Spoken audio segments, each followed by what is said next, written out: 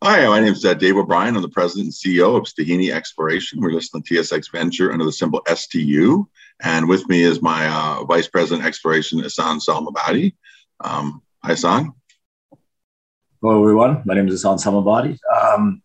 I am here to share a little bit about our project, and I look forward to the questions and the conversations we're about to have. Yes, thank you, Ihsan. And we're currently, Stahini is developing projects in Western Canada, and our signature project is the Ruby Creek project, which is a large sort of gold, silver, base metals project. And the key asset is the Ruby Creek molybdenum deposit, formerly known as the Adnak molybdenum deposit, whereby we've recently put out a resource. And we believe it's a top tier asset, and hopefully Merlin will agree with me. Dave, thank you very much for the introduction. Ihsan, good to meet you. Dave, good to meet you too. We're still doing things over Zoom. Obviously, you've been back in doing meetings in person. I believe you've just been at the Vancouver Resources Conference. How's that gone? Was that all in person, or was that also a hybrid? That was in person, and it was a good conference. We were busy. Our booth was fairly busy with some samples of ore there because we just put our resource update out. There was a bit of a buzz, but there's good optimism, even though the market's been pretty bleak lately. We like the commodity space going forward, and I think people are going to want things you can drop on your toes that the world really needs. Maybe Starbucks shouldn't be trading at 50 times earnings. Maybe the resource company should be, right. But we need molybdenum, we need copper, we need these things going forward, and interesting times. And your presentation is all about the Ruby Creek molybdenum project. Actually, I noticed you've got a very long presentation. You've got two or three other projects in there as well. And when you talk about the Ruby Creek portfolio, you've also got gold prospects and silver prospects in there. But essentially, the main thrust of the company in the last 12 months or so has been working on that Ruby Creek molybdenum project, and you've just put out a resource statement on that. Are you going to be focusing on Ruby Creek, the molybdenum project going forwards? Is this going to be the bulk of the investment in 2022? What's the work program on Ruby Creek itself? Thanks, Merlin. Yes, we are. Obviously, molybdenum's had a pretty big move up the last couple of years. When we obtained the project in late 19, moly was under $10 a pound. It was, I think, in July, the summer of 2020, it was $6-7 a pound, and now it's pushing 20 US. So obviously with the big price increase in molybdenum, we believe that our project is potentially economic, and it's certainly moved from the back burner to the front burner. It's a big world-class asset. As much as we love our other prospects, we are concentrating on that. And we are actually, as I discussed with Matthew last time, we'd like to move to a plan of arrangement and create a pure play moly company, and then take the rest of the tenures and spin those off into more greenfields company. There's no guarantee of that behind the scenes. It's one of our goals this year. Okay, let's talk pure play moly. Ihsan, can you introduce me to the resource, please? Just kind of in terms of what's the geology, and how come there's no copper in it? And tell me a little bit about the resource, please. That'd be great. Sure thing. Yeah, no, it's most people hear porphyry, so it's a porphyry deposit. And when people hear porphyry and molybdenum, usually there's always a copper component, and usually quite a significant copper component.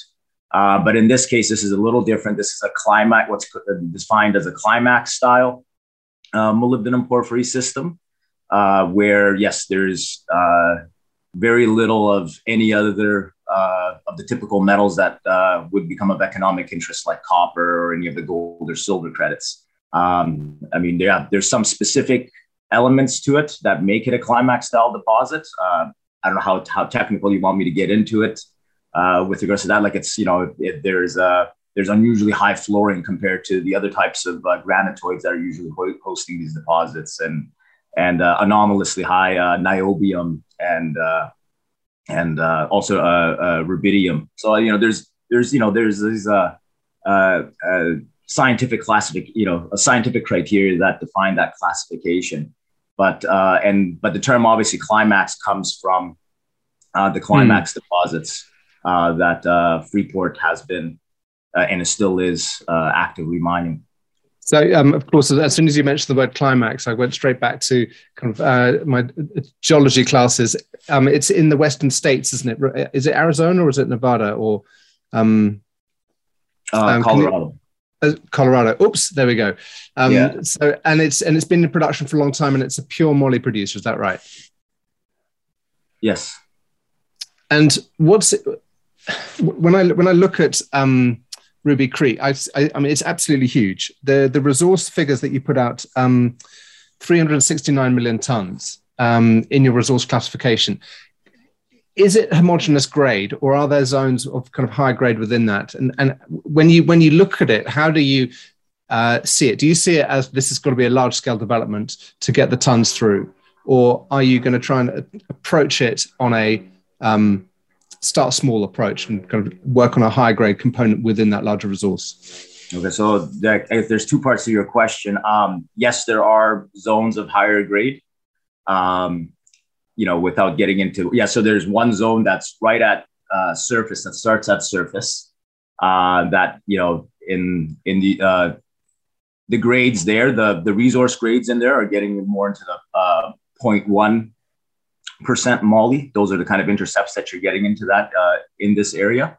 And it's an area that really what made this project of interest in the past, while several major players actually tried to take a run at bringing this into production, because yes, you do have a near surface higher grade area that you could start your operations with, and be able to achieve a quicker payback.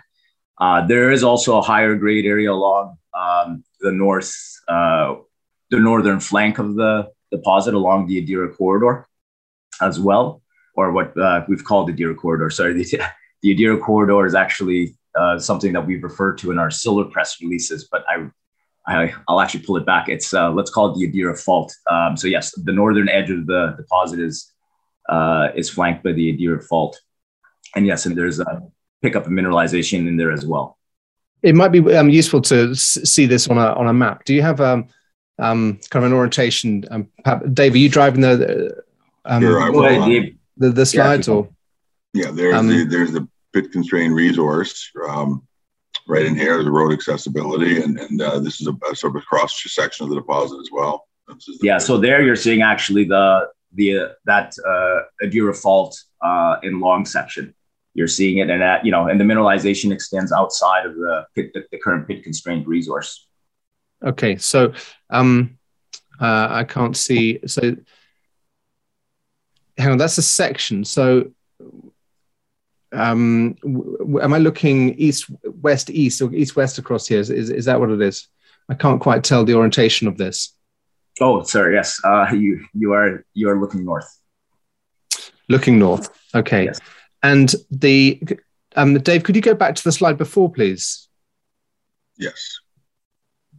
Okay, so that the fault presumably is slightly oblique. Is it kind of southwest northeast along that? Yes, exactly. Yes. It looks as if that kind of lake in the northwest of the pit constraint is kind of out in the what's that? Would that be in the footwall? It actually would be the hanging wall. So it's steeply dipping. Yeah, so it's a steeply dipping fault. I actually do have a cross section. I can just share. I can just pop up.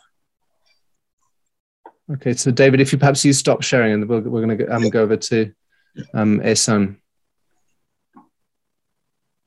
Are you guys seeing my screen? Yeah, got it. Yeah. So now we're looking towards the southwest, and so so the Adira fault definitely has a structure, or a control on the mineralization, and you can see the grades that pick up along it as well. We have those higher grade. There is another higher grade area as well, and so much of the Adira drilling was actually Adanac. Adanac, that was part of their contribution to the resource. Sorry, when you say Adira drilling and Adanac, those can you give me some orientation on those names? Oh, please? For sure, yes. Adanac Moly was the previous operator that almost was able to bring this into production in 2008. So in 2007, they completed a bankable feasibility study. They had the credit facility. They were well on the way into production. Prior to this, they'd done some additional drilling as well, both some resource verification, like 20 old historic holes, as well as some of their own expansion drilling. And yes, they were on track to put this thing into production when the financial crisis hit. Okay. So they obviously had a liquidity crunch, went bust or something like that. And how much of your own work have you done on this to update their bankable feasibility study? Perhaps, thank you. Perhaps could you stop sharing just for the moment, and we can come back to this. So, they obviously did a bankable feasibility study 2007, 2008, and then we're almost in kind of the financing construction phase, and then it's fallen over. It's lain fallow for a number of years. And how much of re-engineering work have you done on this? So at this stage, nothing outside of the resource update that we just did, and basically making the resource on our own, since as soon as these projects change hands like this, you need to redo the resource. You can't just rely on the previous resource. But we are about to engage a firm in actually doing a preliminary economic assessment. And the time frame for that would be, some completed somewhere within the next 6 to 8 months. And I'll actually add that one of the requests I've made is actually that, because there's different qualities of preliminary economic assessments. I've requested detailed cost quotes on this, and I don't want anybody just to flip back into an old cost binder, because a lot of these capital costs for these projects have changed. So I've requested plus minus 25% costing on these things, which is something that's more of a pre-feasibility level study kind of detail. But if I was just talking to a mine builder last week, who I was talking about, how do you get your cost estimates to be credible in an inflationary environment like this, where your input costs are variable, possibly rising. And he said one of the keys is not going to factorizing your old costs and just saying, it's going to be going up by a certain amount, but actually to get the re-quote as much as you can to kind of get your fresh comparable, your fresh quote, to get a real input figure for your fresh study. And he said that's the way that he would do it to get the most credible result that he can do. So it's good to hear that you're going back to that on that's part of the input request that you're making for the PEA. Just in terms of grade and value per ton,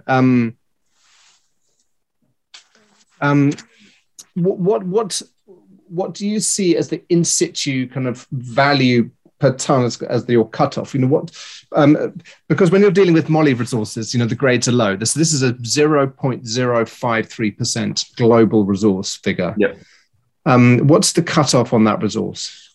Well, so there's two different cutoffs, and I'll try and be as succinct as possible. There is a resource cutoff, and then there's your mining cutoff, which basically, the way I would describe is your mining cutoff is going to be a much more rigorous kind of number with regards to the costs are more rigorously determined and analyzed, versus the resource cutoff. It's something where it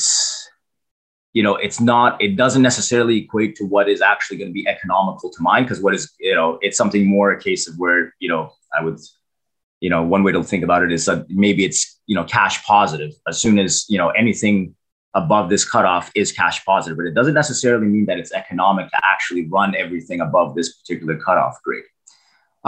So for us, yes. And oftentimes this is the way resource cutoff grades are done. It's basically you use something that represents a cash positive scenario. So for us, the 0.02 cutoff essentially is a case where we determined, well, everything, when you drill and blast and move the material, that's a sunk cost.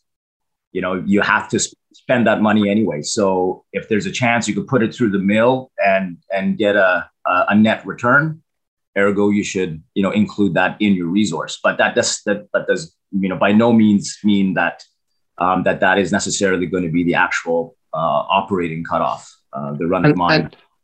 And the resource that you've published recently, Is that a global resource, or did he put a pit constraint around it as well?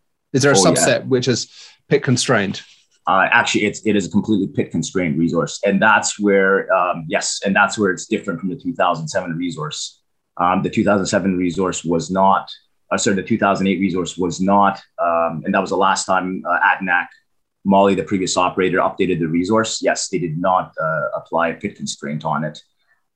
Yes, since then it was even something that was being done at the time, but since then all resources need to have some sort of mineable constraint on it in order to be able to, give some semblance of what the potential mining reality might look like. You don't want to be too far down or for a low-grade volcanic system. So, essentially, what you've got is one can often put a kind of geological constraint on your resource cutoff. There's a geological reason why it becomes much lower grade when you're outside of the main mineralizing zone. It's a non-linear reduction in grade away from the kind of the centralizing fault or the central geological feature. So you can use that as your kind of global envelope, and then within that you can use your more rigorously defined, economically constrained resource cutoff to tell you what tons and grade fall into the pit. I guess my question is, when I looked at the cross section there, you had the hanging wall and a almost kind of a mineralization coming up and across. Now, I normally associate porphyries with basically subvertical features here. So is this a deformed porphyry? Is this a kind of an Archean terrain? Is it something that's got anisotropy within it, which is related to structure or to geological emplacement? How have you approached the resource?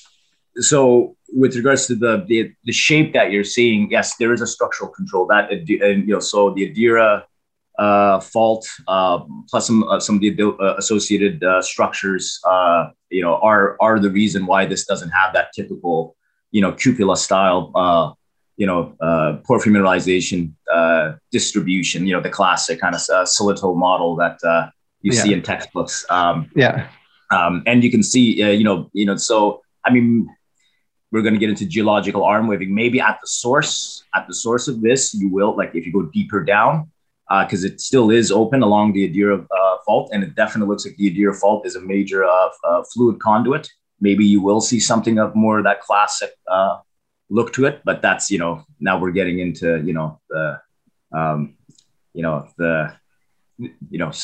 hypothesis.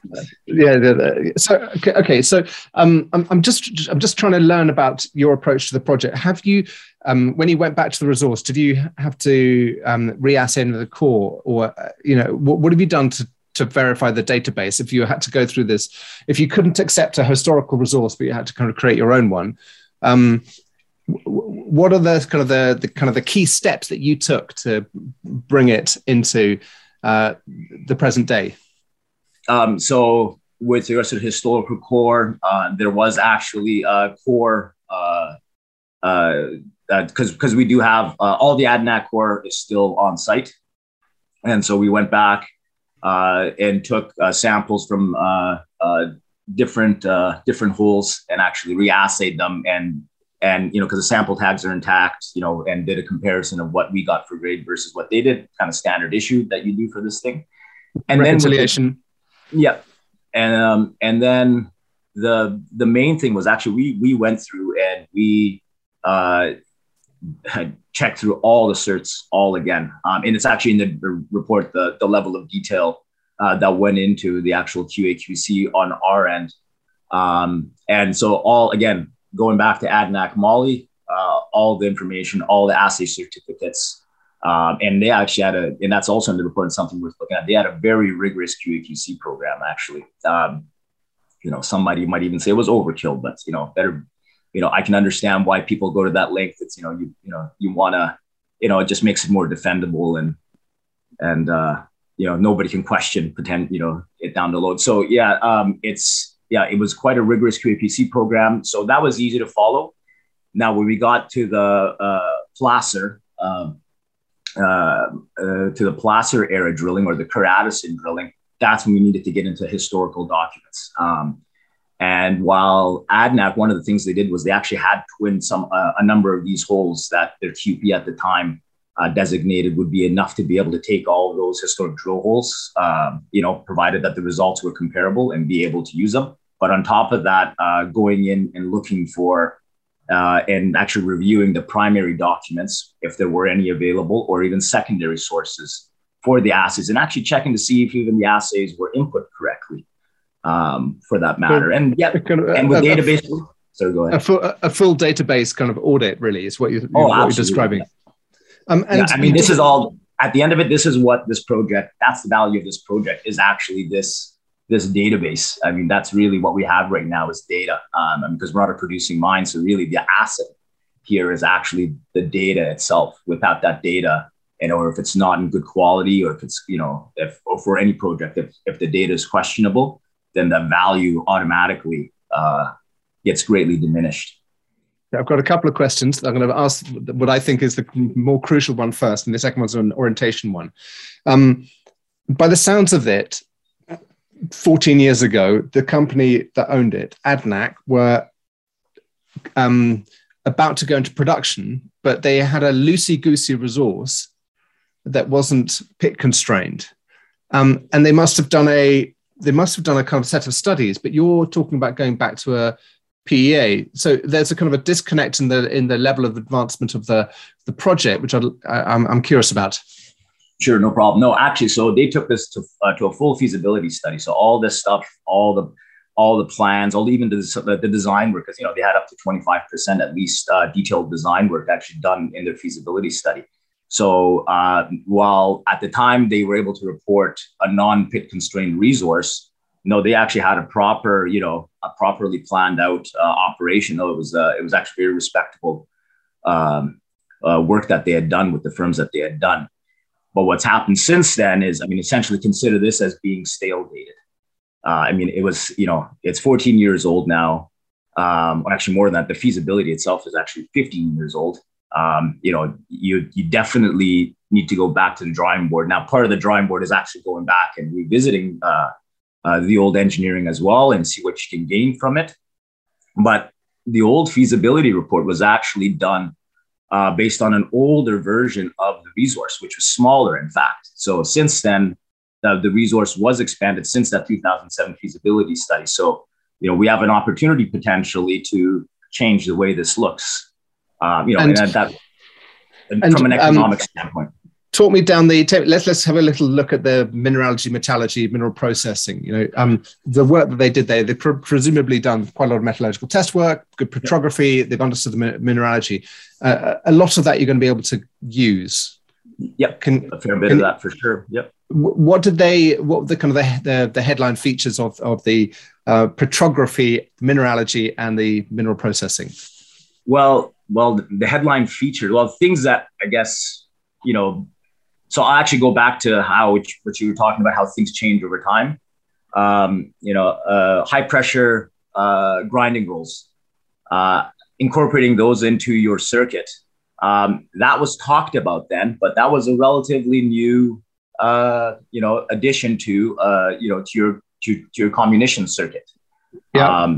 While they did look at it, it's something that may actually be much more worthwhile to look again because of the, added benefits that you can get from having that versus a SAG mill. So there's all sorts of things, and even flotation technology now.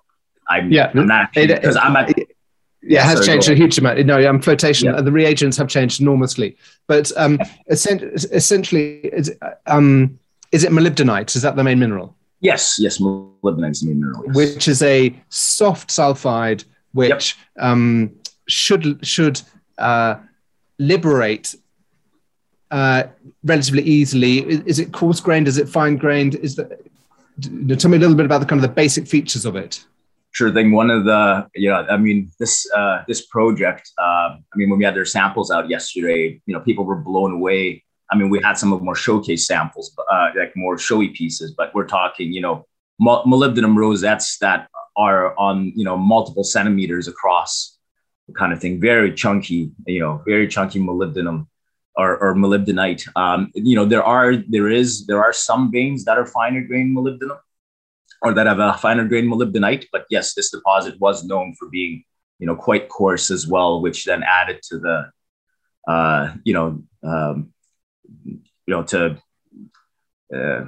to the positivity in terms of how this thing could potentially float. So that as you're grinding it, if you're already very fine when it comes to your, to the minerals that you're trying to extract, if it's already fine to begin with and you grind it down, if it, you can get to stages where it gets too fine, where, flotation then becomes difficult. Mind you, molybdenum is actually fairly easy to float compared to other minerals of interest, because it just naturally, it actually floats itself quite naturally. It's not like something like tungsten, where there's no way, like, you get into the 0.1s. And I actually have a tungsten background. I used to work at a producing tungsten operation. So while on paper, some commodities like tungsten can still have a significant value, the metallurgy on them, like a 0.1 tungsten, because tungsten is about the same price as moly, a 0.1 tungsten is very difficult in a lot of situations, historically anyway, to actually get good recoveries from. But moly doesn't have that, which is why moly deposits can be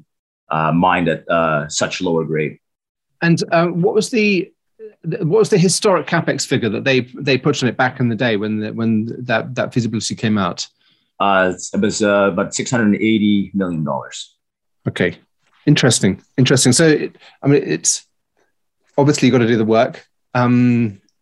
You've got to see what the changes in the metallurgy are going to bring you in terms of cost benefits, but the geology hasn't changed. So you know what the grain size distribution is. You know what the friability of the rock or the hardness of the rock is. So all of that data is going to be relatively constant. How do you value this? How do you compare this to other projects globally? If you're a resource investor, how do you look at this and think, 0.5 grams, 0.05% is economic, but 0.38% is not? 0.038. What are your yardsticks? Where do you go to looking at the things beyond Climax, or is Climax your key comparable? Well, actually, So you mean looking at other projects out there? Yeah. So actually, one of the key comparables that I would refer your viewers to would be to actually dig into the old historic feasibility studies that are publicly available, and even beyond that. Historically, for the when the project got into the engineering, the strip ratios were quite low. We're talking, so for the 2007, it was about a 1.1 to 1 strip ratio. So very low strip ratio. So again, when you get into these low grades, things like that make a very big difference compared to a porphyry deposit, open pit porphyry system that's being mined at like a 3 to 1. That's if you do a rough mining cost of $2 a ton, that's $4 a ton cost difference on something that's a 3 to 1 strip ratio versus a 1 to 1 strip ratio. Yeah. So and all those little things, add up really quick. For these things, you really need to get into the engineering. So it's really that's where it's going to show up. Now we're lucky we have this historical material or historical information to reference. Yes, otherwise I wouldn't really be able to comment on the comparable, except to say that it starts right at surface. And that's another thing. Yes, the mineralization starts right at surface. So there's very little pre-stripping to no pre-stripping. I mean, you're walking over the mineralization in some cases. Dave, can you give us a talk through the key numbers from the historic feasibility study? What are the headline numbers on it? Yeah, there's a story. Again, one thing I like to emphasize is during the last cycle, molybdenum had a big bump up. This was the only project that went through, bankable feasibility and was fully funded and went into actual mine construction. The comparables would be, Mount Hope and Kitso, for example. And I believe those are only 3 in North America that, other than Climax's suite, which we really can't comment on comparables. And we're happy to actually sit down with investors and do comparables. And Mount Hope is a little higher grade. It would appear they have a higher strip ratio, and Kitso's on the coast, and maybe whether the Climax deposit is Climax or not is irrelevant, but I don't believe it's a Climax deposit. Getting permitting on the coast right now. Kitso is a nice project, but I truly believe that Kitso and Mount Hope and Ruby Creek stand out alone above everything else. You look at projects like Endako and Thompson Creek, and they're much lower grade, and also the sweet spots have already been mined. Again, I'm quite excited because when I got this project, I kind of thought it was top 10, but as I've seen other projects around the world, we're really excited, and we're working with the International Moly Association in London with Eva Madal, and we're laughing about there's very few comparables out there, and this is a really nice project. It's shallow, and again, it was a pit constrained resource. It was fairly conservative. We hired MDA. I was just the show the last couple of days, and people are like, why did you hire MDA? They'll give you absolutely nothing. They're the toughest guys. We don't want anything. We don't want to exaggerate, or we don't have to lie about anything. And that's one of the problems with the junior mining sector. It's riddled with people trying to over exaggerate. So we're really excited about it, and right now 85% of the world's molybdenum is byproduct, and Eva says we have to go to these pure play projects next. The byproduct, there's big problems with Codelco, is one of the biggest clients in Chile, and so everyone thinks all copper projects are byproduct moly. They're not, and those type of projects are waning, and we're excited. And what did the old feasibility study kind of spit out in terms of NPV and tons of molybdenum on an annual basis? It was going to be so it was going to be a 23,000 ton a day operation. I'm actually digging in from memory because I haven't looked at it for a while, but yeah, it was a little over 3-year payback, but moly was much higher at the time. So just, there's so many other things to bring into play that it's almost difficult to comment on how that, on how that project looked, compared to, where we are now. For us, why we're moving forward is that these, it's going to, while all the drilling's been done, the studies, a lot of it's been done, it's still going to take a while by the time you actually get to a feasibility study or to completing a feasibility study. So it's a very iterative process, this, once you get into this engineering phase. And, we've already seen moly move up, but it hasn't had a very sharp increase. It just seems to have kind of floated its way up and settling around this $21 a pound mark. What we're hoping to see is some, additional drivers in the future, with, infrastructure building perhaps, or, any number of things, and continue to see this higher. And while we're working on the engineering phases, we can actually see a much higher moly price. Now, if we had, so then at that case, yes, you can start doing a little bit more of a comparison between what the, the NPV scenario, the NPV IRR scenario was at the time in 2007 compared to what it is now. And you can kind of see the bigger impacts of what the increased capital cost is, in today's dollars, today compared to before. I guess one of the key things is kind of the in situ value per ton. So at current metal prices, the 0.053% is somewhere between $20 and $25 per ton of rock in the ground. Yeah. And then you're going to have to work out kind of what's a suitable threshold price that you can take in your moly, and what's your expected recoveries rate going to be, and then you can figure it out from there. Yeah. So I guess for your viewers, if they want to start, so I'm not going to comment, because as soon as you get into this in situ price, again, you start having to bring in recoveries, dilution, and things like that. You get into the engineering realm, which we don't have the data for to actually back up that statement. But I mean, as a rough way, if they were to look at our resource table in our report, you'll see the different cutoffs. You'll see what the grade looks like at different cutoffs. And also you can see what, if you go back a little bit further to 2007 feasibility study, you can see what they set up as far as a cutoff grade and a feed grade for the for various parts of that mine life. And so the historic, it changes, but it was over. So after dilution, it was still over 0.05. In fact, I think it was closer to 0.059. I should actually check this before, I am being recorded, so I should actually double check the numbers, but yeah, so, that was the feed grade that they were, looking at putting through their mill, somewhere in that realm anyway. Maybe it was a 0.055, but yeah. And then, so from that, you can extrapolate an in situ value. But even then, so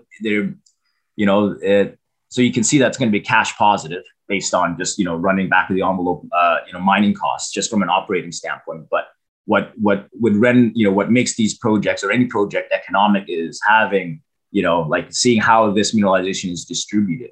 Do you have, 5-6 years of, significantly higher grade material that is able, that's going to enable you to get that, reasonable payback period that's actually makes the project truly economic and not just, a cash positive scenario. Which is exactly why I was asking you about, what's the grade homogeneity within this? Do you have do you have a higher grade portion within it? My other question really is, what was the historic recovery factors, recoveries in the metallurgical processing? Because that's also critical. Yep. So for the resource, we did use a 92 because there was actual data, metallurgical data to back it up. But again, I would caution that that's not what one should be using for the actual mining scenario, because as your grades fluctuate, 92 might be what you get at the beginning with the starter pit where the grade's higher, but it might drop to 90, which is also a number that popped up a few times in some of the other metallurgical studies. So, so anyway, so I'm just giving you a range right now. So, and also it's a norm. Yeah. With molybdenum, these molybdenum projects, yeah, you get really, high 80s to low 90s kind of recoveries is kind of the norm. And it really, again, it also depends on the actual feed grade. That's probably a function of the petrography or the mineralogy that we spoke about, which is that it's a molybdenite's a nice sulfide to work with. You can spot it. One can spot it very easily. Even an out of practice geologist like me can see it in the field, and it responds well to conventional processing. So that's a huge advantage. It's going to be crucial, isn't it, about the metal price assumptions that one makes and the work that you do in terms of the resource. What's the next step? Is it more study, or are you going to do some kind of infill drilling, or are you going to what actually are the next steps this year on Ruby Creek? So actually, we're going to use the PEA to guide us as into whether we actually need to do any additional infill drilling.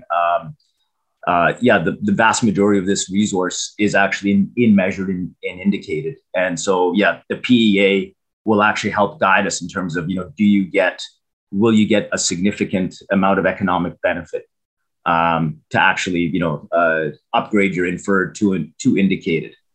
And then if we find that becomes, something to do, then there's also potential to do some expansion drilling, because once you have a drill on site, then we might actually consider, testing some of the areas where the mineralization is still open, and also one area to the southwest where, we have, 45 meters of over 0.23 molybdenum, and it ends in mineralization. So, there's a couple spots that, as my exploration geologist side, I'm very curious about, but the deposit's so defined as it is that it may not be, the most prudent thing to do to continue to put more holes into it at this point. It may make no difference to the economics, and we'll end up just spending money and diluting ourselves for no real benefit, to our investors, which includes us as well.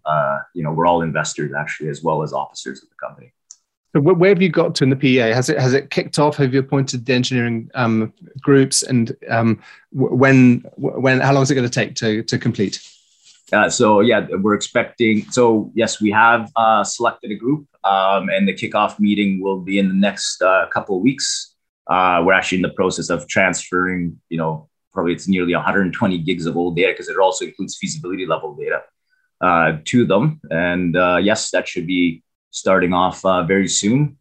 We're just also completing some scoping studies, level studies, or scoping level studies as well, just to kind of flush out some of the potential scenarios that we'd like to explore in more detail with the PEA. And so, we expect to actually hit the official start button. Although, as I said, we're already starting the process with the data transfer and stuff, but the official start button should start in the next couple of weeks. And 3-4 months? No, likely I would say probably 6.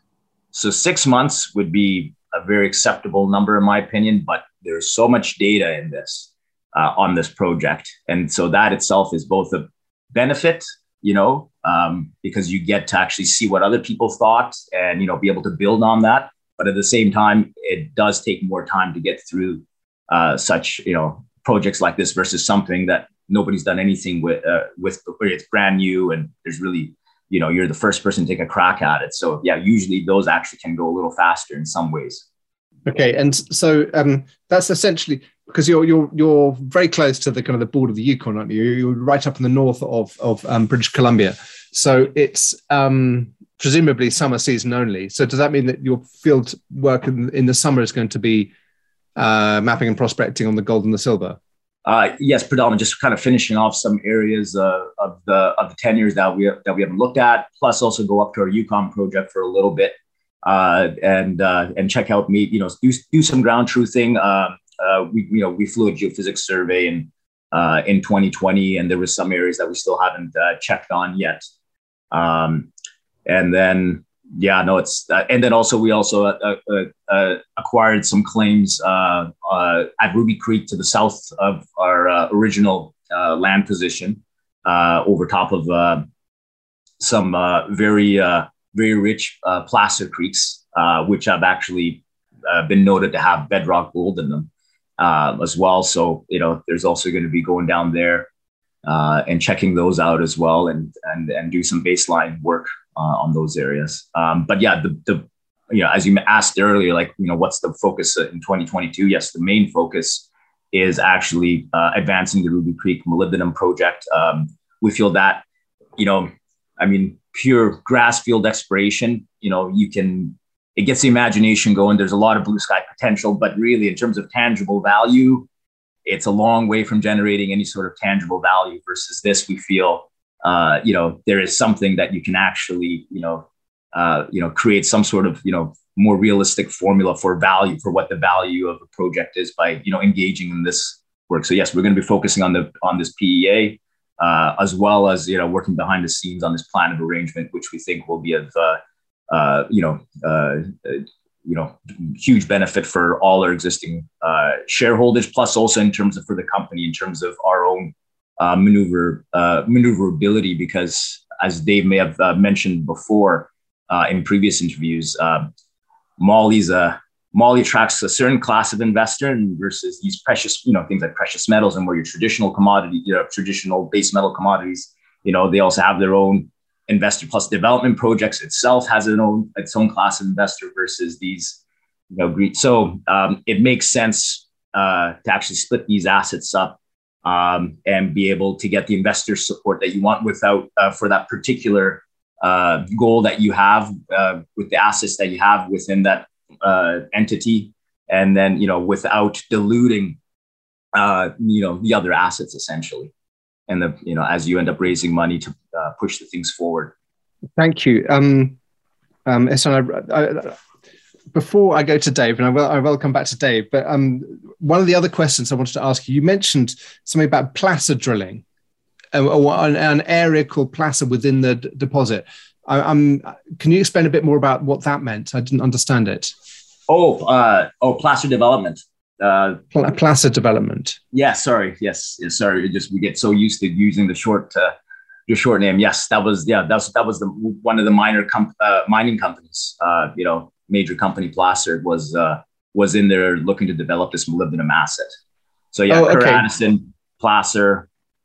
Okay, so the Placer work, we need to refer to Placer as a period of work that they did on the deposit. Yes, in the 70s and into Okay, got it. Good. Thank you. I've got a much better handle on things now. Dave, coming over to you, how do you see the plan of arrangement going and the timeline on kind of separating the two companies? We're just working on our legal team right now, and we're building a roadmap. And obviously to satisfy exchange requirements, we need a technical report on the molybdenum, which we've just delivered, obviously with a resource update. And our counsel said, well, of all your projects, what's the most significant? Well, the balance of the Ruby Creek tenures, particularly for gold and silver, And it was okay. So we need to deliver a tech report on that. And we're working on that behind the scenes. We started that quite a while ago, and we're quite happy with the progress. So now it's time to actually get into some very detailed accounting stuff to so the lawyers can break the company up, and there's dividend tax implications, and which is our main, obviously Ruby Creek's our main asset, but how the balance sheet works is up to the accountants, and how we spin this thing off, because there will be tax implications. But the idea is like, a lot of my silver investors are frustrated. When are you going to drill for silver? And I go, we just wanted to loot the moly and its greenfields, right? I mean, why would you care about, we have many silver samples over 10,000 gram, but why would you care if I had a couple of meters of 2,000 gram silver and I've got right now, just based on the pit constrained resource, a global resource that's in excess of 10 billion Canadian, pushing 12 billion, and it's road accessible, it's permitted, right? So we don't want to dilute that, right? And we are talking some big whales, and chances are we're going to get some sort of a strategic partner. We're pretty, the ADNAC had a $250 million market cap. We have a $17 million market cap. There's also, the road alone cost them $22 million to build back in the day, and it's a good road. And my goodness, that road, someone told by one of my guys to be over 30 million build that road nowadays. So we want to create some value for shareholders. We do not want to dilute the moly asset. We believe it's a top tier asset, and the more we look into it, it's exciting. And guys like you're a smart guy, and hopefully you agree with us. Yeah, it takes a while for me to. I'm a very slow learner. It takes me a while to get familiar with a project and a team. Who are you allocating within the company to kind of be the owner's team on the PEA? Oh, obviously, Hassan's in charge of working with the team in the PEA. We also have Barry Hans's wife, Jan, is a very bright gal, and she really dealt a lot with MDA and all the data transfer. She's our database manager. It's an internal, we're all in it together to help out wherever we can. We do have I'm very proud of my technical team. We're a teeny little company, but I'm a businessman, and you're only as good as your people. I'm blessed to have people like Hassan and Barry and Janet and Marco Van, where all these geologists working for us. We have an amazing team, and I'm very proud of my team. And are you mostly based in Vancouver? And is that where the PEA is going to be run from? Yes, and then the PEA, actually, the engineering firm is actually out in Ontario predominantly, but they're all engineers that have the experience, and within Northern Canada, working on operations in Northern Ontario, and so they have we're not farming this out to some group in a very dry and tropical, jurisdiction who, there's little things that you end up missing in the process as bright as it can be, that experience, that on the ground experience, and these are actually so the firm actually consists of people who actually all came in with actual operations experience. So they haven't just purely been mining consultants all the time and just putting things together on paper. They actually implemented design work and in real time and saw the end results of it. And I'm a big believer in that personally. I do a production background as well. I think it's really important. Even as a geologist, where I was doing in-house resource calculations, to actually see your resource calculation, hit the final stage and actually hit the mill and come out as bags of concentrate at the end and reconcile it all and actually really see, whether you're doing it right, as opposed to doing it once on paper and then walking away from it and not really not suffering any of the consequence, not feeling any of that pressure afterwards to see if this thing actually, was interpolated, realistically. And is the name of that consultancy group, is that public yet, or have you not announced it?